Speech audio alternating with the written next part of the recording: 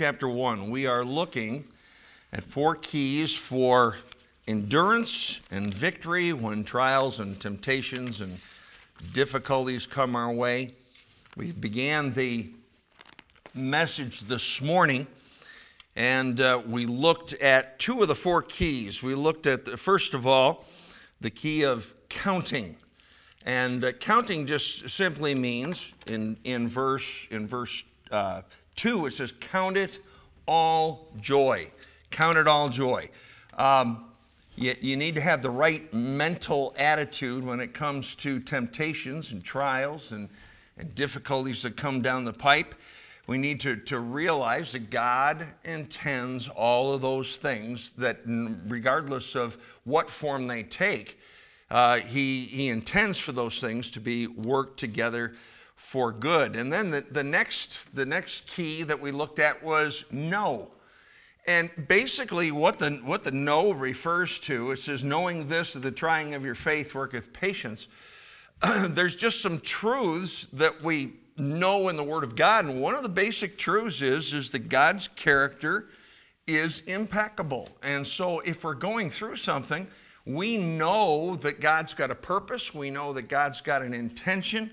And we realize, particularly in the case of trials and tribulations and temptations, that God allows those to happen so that He can build patience in our lives. Let's do this. Let's all stand together, if you would, and we will read verses 1 through 12, and then we'll get right into the next 2 keys of the message.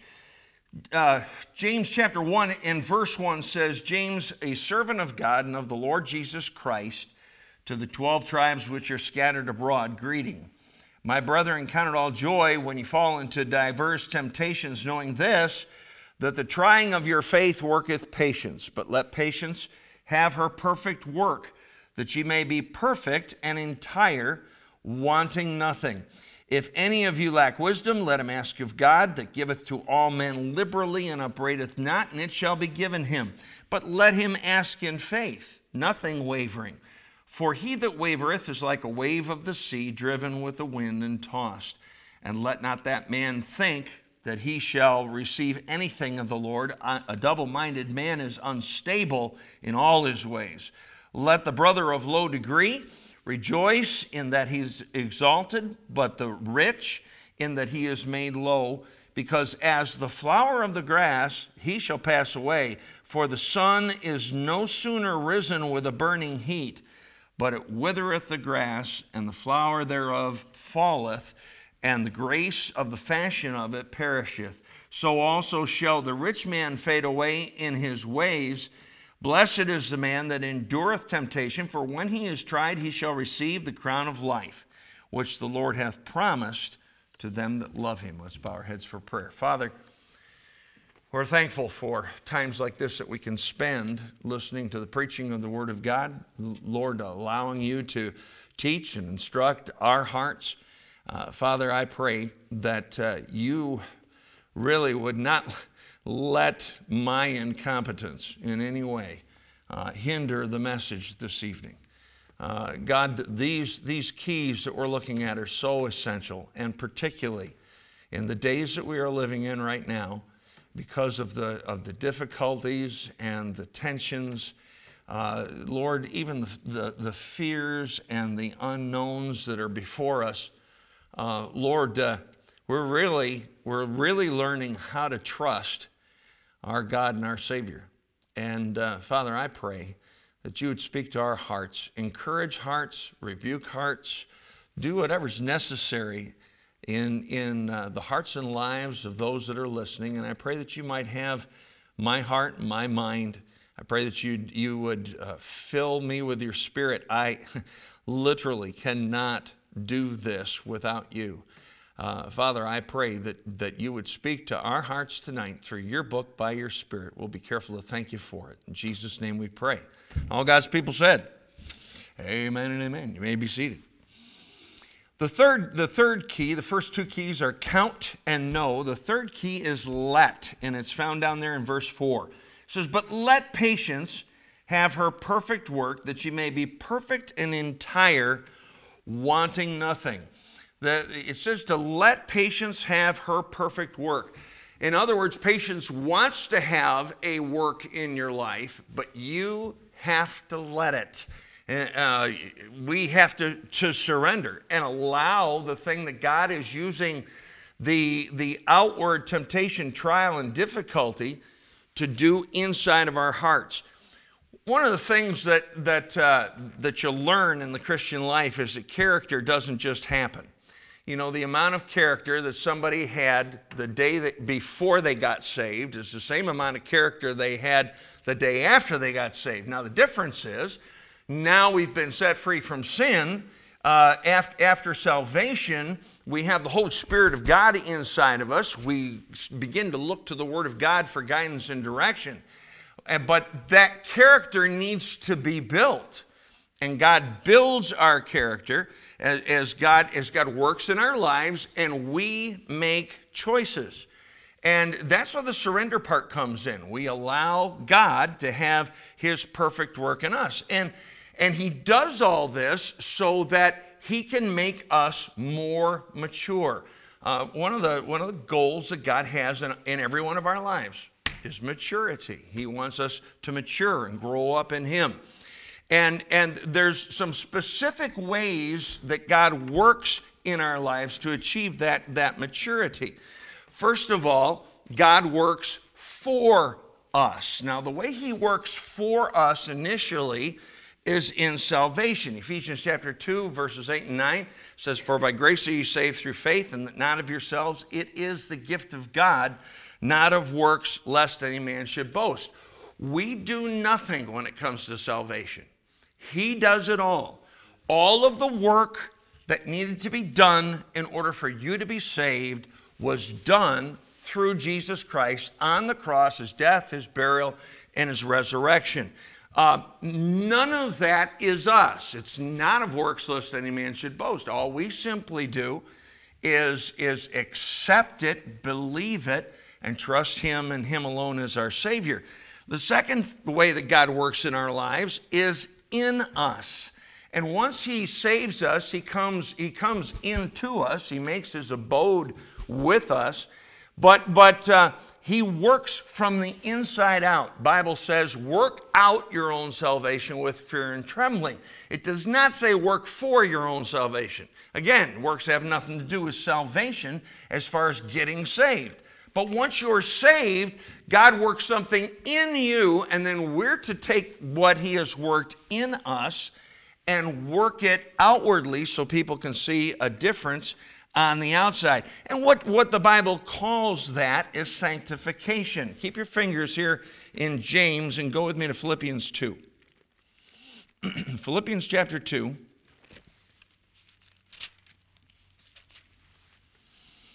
And I love this verse. This has become one of my top, 50, 60 verses that I really get a blessing from every time I read it. Philippians chapter 2, verse 13 says, "For it is God which worketh in you both to will and to do of His good pleasure." Now, what that simply means is that God is the one who gives you the will and gives you the desire to do right. What that simply means is God gives you the power to be able to do what you need to do for Him.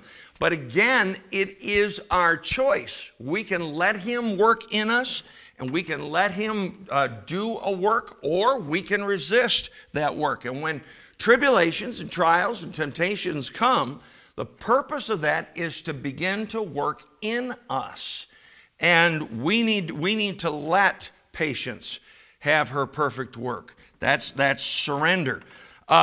What simply God is doing is He is making us Christ-like from within.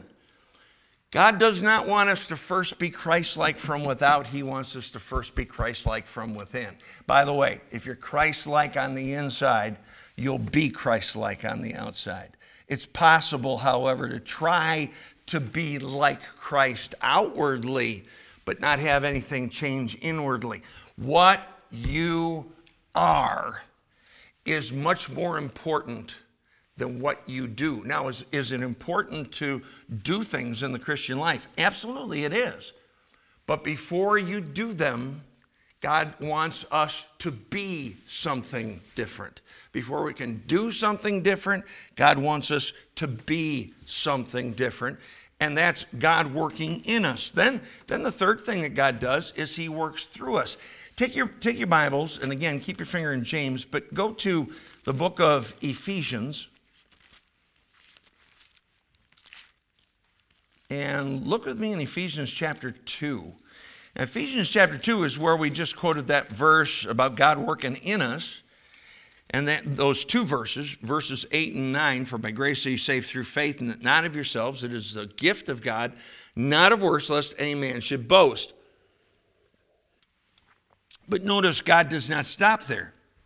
In verse 10, he says, for we are his workmanship, created in Christ Jesus unto good works, which God hath before ordained that we should walk in them. What that is God working through us.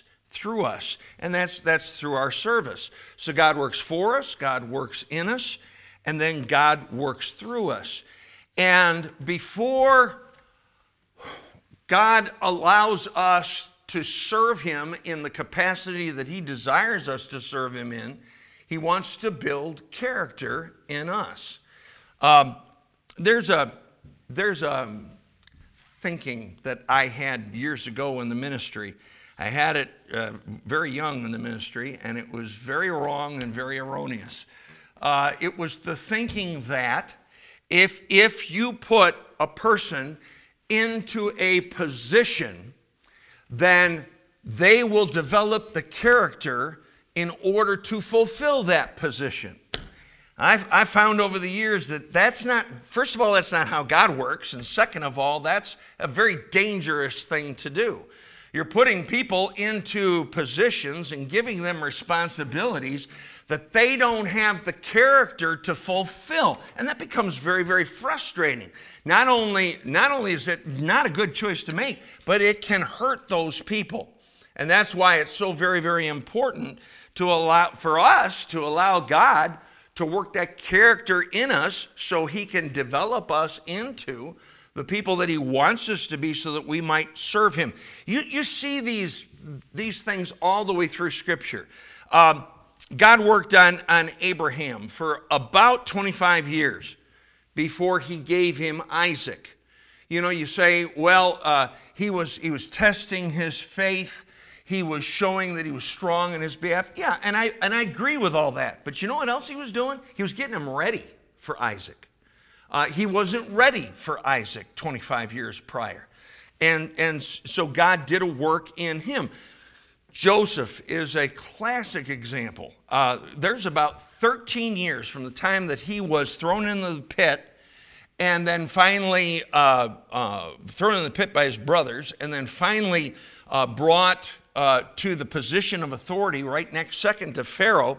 There's about 13 years that transpire there. Those 13 years were not all blessings and roses and sweetness from heaven. There were some tough years. He had, first of all, he ended up being a slave. Then as he rose in notoriety because he was being a blessing to Pharaoh and to his house, there was false accusation made by Potiphar's wife, and he was thrown into jail. He did nothing wrong. In fact, he stayed squeaky clean. And yet he ended up in jail for a long period of time. And then he was told that he would be mentioned to Pharaoh because of what he had done for the butler, and the butler forgot. So he was disappointed. He had promises that were broken to him, and it just seems like it was one thing after another after another. And if you look at that through human eyes, you say, man, it just looks like God's just kind of beating him and beating him and beating him. No, that's not what's going on at all. God's developing him and developing him and developing him so that one day he can properly fulfill, because of the character that he's got, because of the lessons that he's learned, he can properly fulfill the responsibility of being second to Pharaoh. Moses. You look at Moses' life, and Moses' life basically is split into thirds. The first 40 years, the second 40 years, and the third 40 years. You realize that the third 40 years is when Moses served God. He lived to be 120. The first two segments of 40 years, that was all training. He had 80 years of training for 40 years of service. God does just that. He works in and through our lives and develops godly character in us so that we can properly be used of him. David, it's up for grabs exactly how many years he was in the wilderness. It's somewhere between, from the time he started running from Saul, it's somewhere between 5 and 15 years. Personally, I tend to go a little bit toward the 15. But he went through some really tough times while he was running from Saul in the wilderness, and he learned a lot of valuable lessons. What was God doing? Again, God wasn't just taking him through the ringer. God was preparing him so that he would be able to be king. He'd already been anointed once, and that was back in his father's house. And so he knew that he had that calling on his life, but he wasn't ready to step into the position yet. And God had to fine-tune him, and he did it in those years before he was anointed and made king, first over Hebron and then over all of Israel. The disciples spent 24 hours a day, 7 days a week with Jesus Christ, God in the flesh. And for 3 solid years, they were trained. Why? Because the book of Acts was coming, because the crucifixion was coming, the death, the burial, and the resurrection, and then the responsibility would be laid on them. During that 3 years, there were tremendous lessons that they learned, and you can find those in the 4 Gospels. But God can work on us without our permission.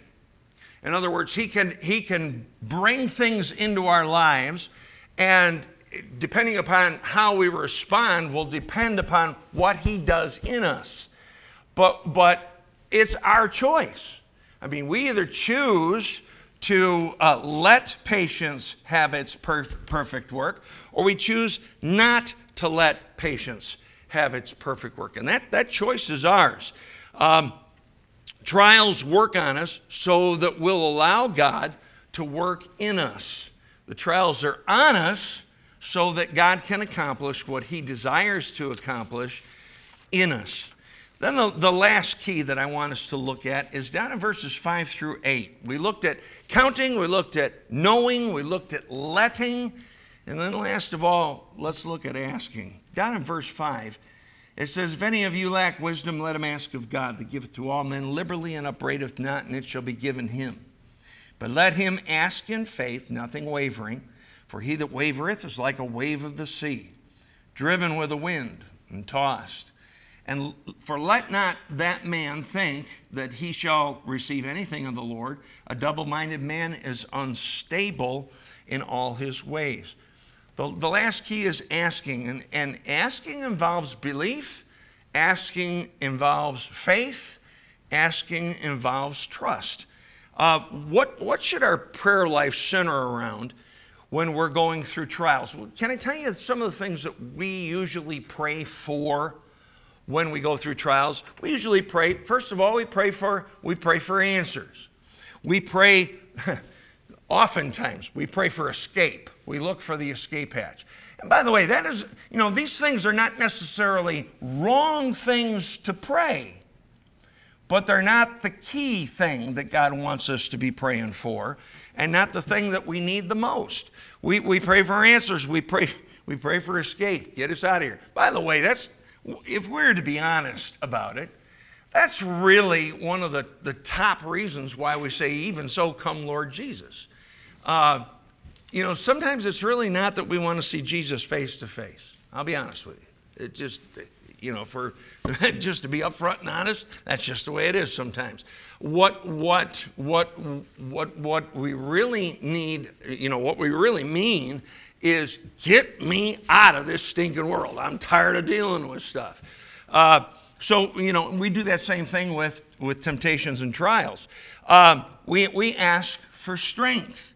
Well, the truth of the matter is, God's already given us that strength.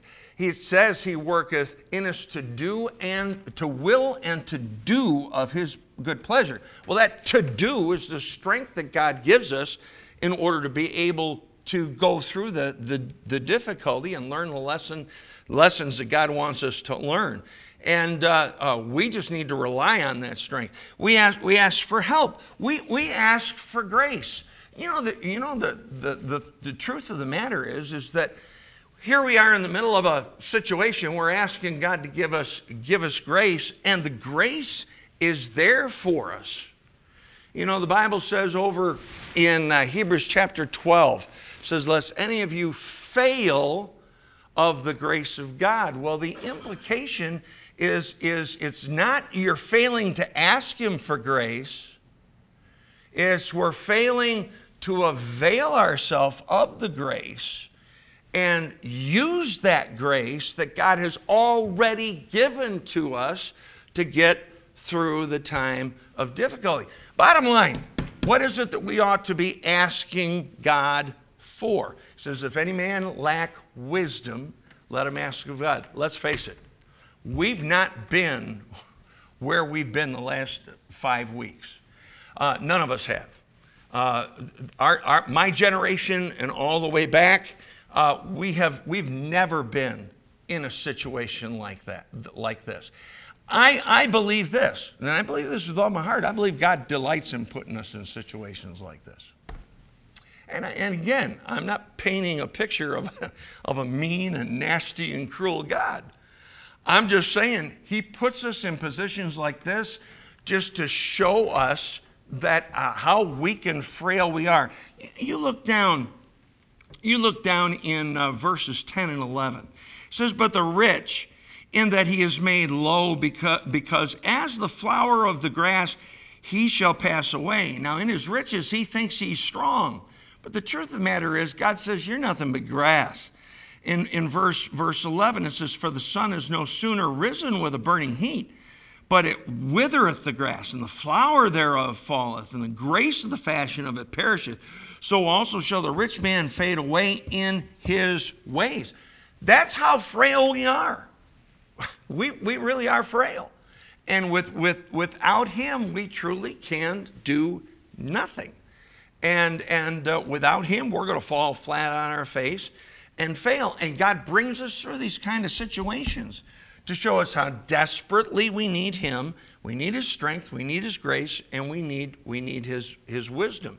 It says, if any man lack wisdom, any man, you don't have to have a particular qualification in order to ask God for wisdom. In fact, you know what I believe? I believe that when He says any man, He doesn't just mean any saved man, He means any lost man too.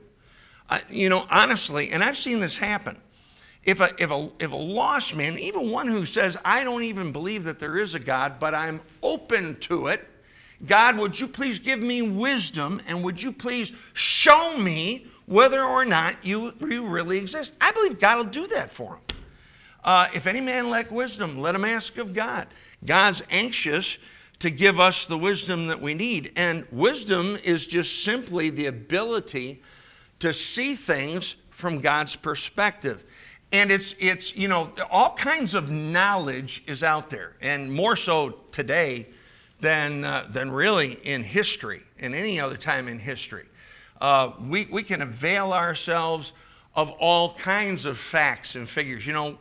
Up until this coronavirus came and plagued not only our country but the entire world, I didn't know anything about the about the Spanish flu epidemic that was a pandemic back in 1918. In fact, I'll be honest with you, I'd never even heard it. Now, maybe I did hear of it and I just forgot about it. But I decided, I had heard a little bit about it after we got into this thing. I thought, well, I'd sure like to know something about it. That wasn't hard at all. Man, you go online, there's all kinds of information. There's documentaries. There's all kinds of things that are on there that give us the knowledge. But understand, that's all you've got is knowledge. From God and God alone, you can get wisdom. And that wisdom is what is absolutely necessary in order for us to properly process and use the knowledge that we can get. It's the ability to see things from God's perspective. And wisdom is absolutely necessary so that the opportunities that God gives us for our faith to mature in these times of temptations and trials is not wasted. We need God's wisdom for the lessons of life. And we receive wisdom from those lessons if we pay attention and if we spend time in God's Word. That's why it's, I've gotten a thrill. I've gotten reports back from several folks in our church where they've said, I found this in the Scriptures, and I found that in the Scriptures, and this verse has been a special blessing, and that verse has been a special blessing. I heard from one of our ladies saying that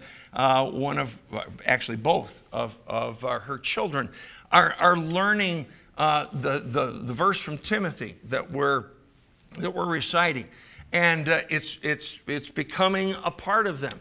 Man, that's exciting. I mean, really, that's really a thrill, because that's the kind of stuff that is absolutely necessary in order to get us through the lessons of life and to learn those lessons. The condition for receiving wisdom, however, is found down in verse 6. It says, "But let him ask in faith, nothing wavering. For he that wavereth is like a wave of the sea, driven with the wind and tossed."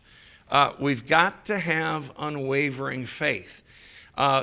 What's the greatest hindrance to getting wisdom? You know what it is? It's just simply unbelief. It's unbelief. It's doubting God. Doubt is a great enemy, and it's an enemy of faith. It'll make you falter. It'll cause you to fail in the Christian life. Take your Bibles and turn with me. Again, keep your finger here in James, but go to Matthew 14.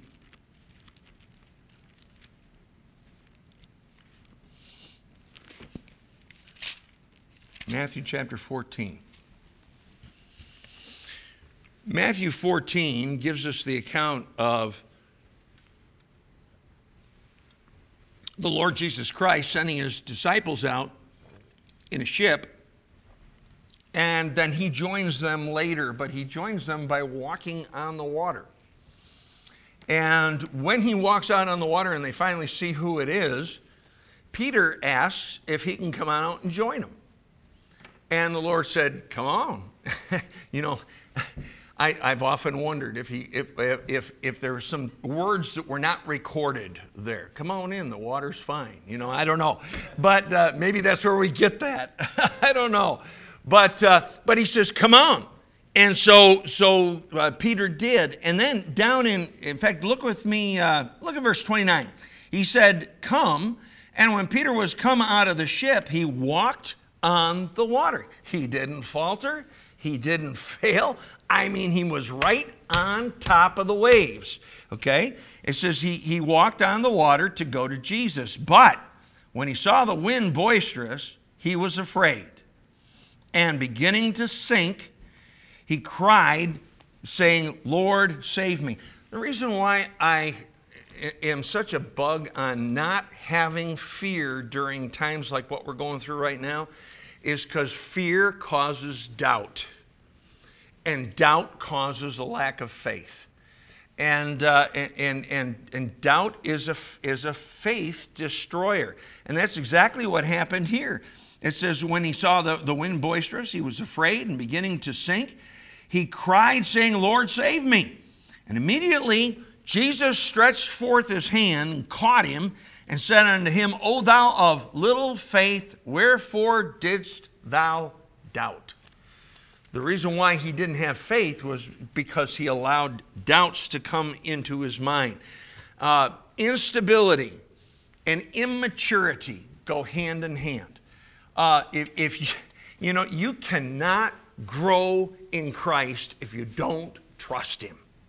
You cannot grow in Christ if you don't have a lead pipe cinch sure faith and trust in your God. And when you ask him for wisdom, you've got to come believing he's going to give you exactly what you need. And one of the greatest needs that we have in any temptation and trial and difficulty that we go through is to have wisdom. We don't have it in and of ourselves.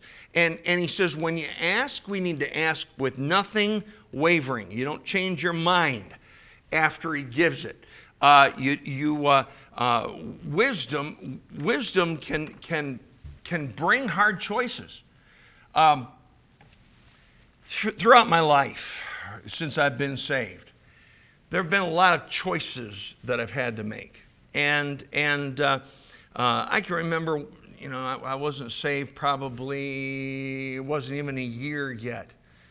And there was a real serious, in fact, it could have altered my entire life had I not made the right choice and made the right, in fact, it would have, not could have, it would have. And so I can remember asking God, and I don't know that I looked at this verse at that time. I don't know that I had all that together yet, but I just knew that I didn't know what to do. I'd never been, in the Christian life before. I'd been saved for less than 10 months. And I was up against a situation. I had no clue what to do. And I asked the Lord to give me wisdom. Well, he gave me that wisdom. And he did it through my youth pastor. He did it through the scripture. And I understood the path. But once you get the wisdom, you've got to have the courage to be able to make the right decision. You turn your back on the wisdom, and God's strength is not going to be there for you in that time. And that's why it says nothing wavering. When he shows you what the answer is and he shows you the wisdom that you need to act on that wisdom regardless of how difficult it might be.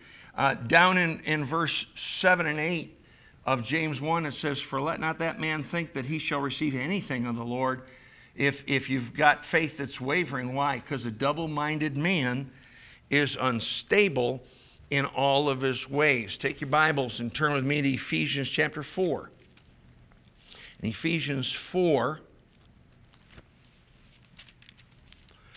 look down in verse 14. Ephesians 4:14. Says that we henceforth be no more children. In other words, God doesn't want us, it's okay to start out as a child. In fact, it's okay to start out as a babe. That's the only way you do start out in the Christian life. You don't have a choice there. But you don't want to stay a babe. You don't want to stay a child. You want to grow up. Why? Well, because children are unstable. Children cannot be relied on. And we need to grow in the Christian life. And it says that we henceforth be no more children, tossed to and fro and carried about with every wind of doctrine by the sleight of men and cunning craftiness, whereby they lie in wait to deceive. What hinders us from going from being children to having maturity? Well, it's lack of faith. It's lack of just simply believing God in an unwavering way. Double-mindedness in this area will affect all the other areas. And it is absolutely important that we ask him for wisdom, but we do so in complete faith.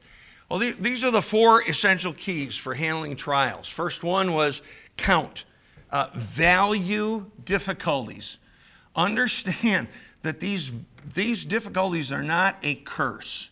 They're a blessing. There's some things you're going to learn through the difficulties you're not going to learn any other way. So count it all joy.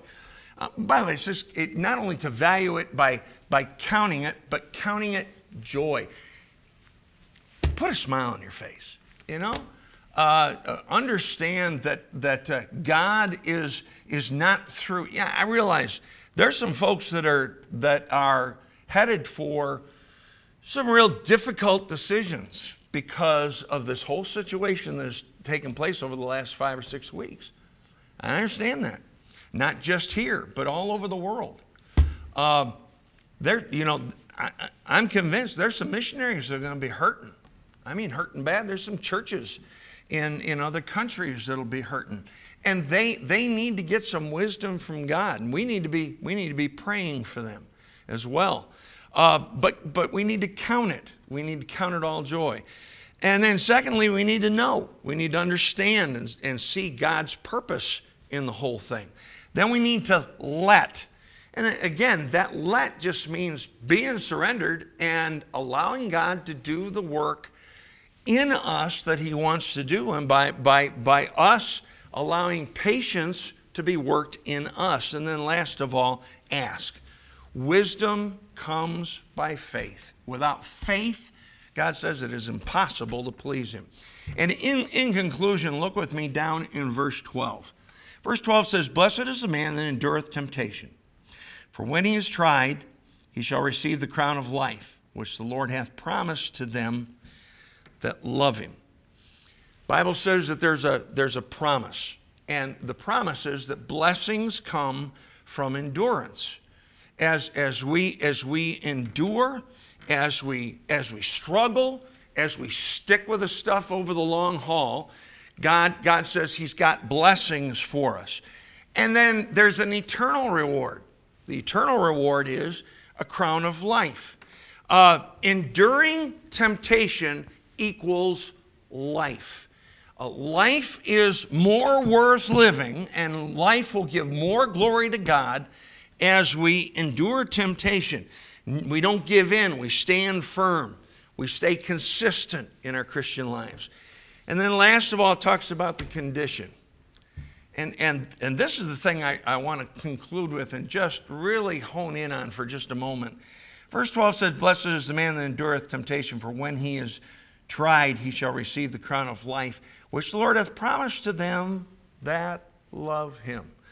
All of these keys that we talked about, counting, knowing, letting, and asking, mean nothing if you don't love God. That's the bottom line. The bottom line is, the condition is we need to love the Lord. Enduring temptation and loving the Lord are linked. The reason why you will endure it, the reason why you will fight it, the reason why you will count it all joy, the reason why you will know that God has a purpose and that you'll surrender to what God wants you to the will that God wants to have in your life, and you'll ask for wisdom is bottom line. You'll love the Lord. If you love the Lord, those things will happen. If you don't endure, if I don't endure, if I let my guard down, you know what really I've let down? I've let down my love for God. When my love for God and your love for God starts to slip, all the rest of the areas of our life are affected. The thing that motivates us to endure through the trials and the difficulties and the temptations is having a deep-seated love and appreciation in our hearts for the God we serve. Let's bow our heads for prayer. Father, I thank you for the instruction that you've given to us and the keys that you've given to us out of James chapter 1. Lord, we're always brought back, aren't we, God, to that greatest commandment. Love the Lord thy God with all thy heart, with all thy mind, with all thy soul, and all thy strength. We can go through the motions of these 4 keys, but if that love for you is not what it should be, we're going to falter, we're going to struggle, we're going to fail. God is so important for us to have a deep-seated love for our God and our Savior. I pray that during this invitation, you'd speak to our hearts. God, as you do, if there's something we need to take care of, if there's something we need to determine, Lord, I pray that we would let you have your perfect work in us.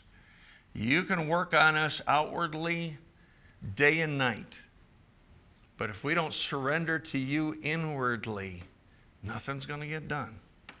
And the key to whether or not we'll surrender on the inside, really, is how much do we love you. Please have your will and your way in this invitation. We pray these things in Jesus' name. Amen. Let's do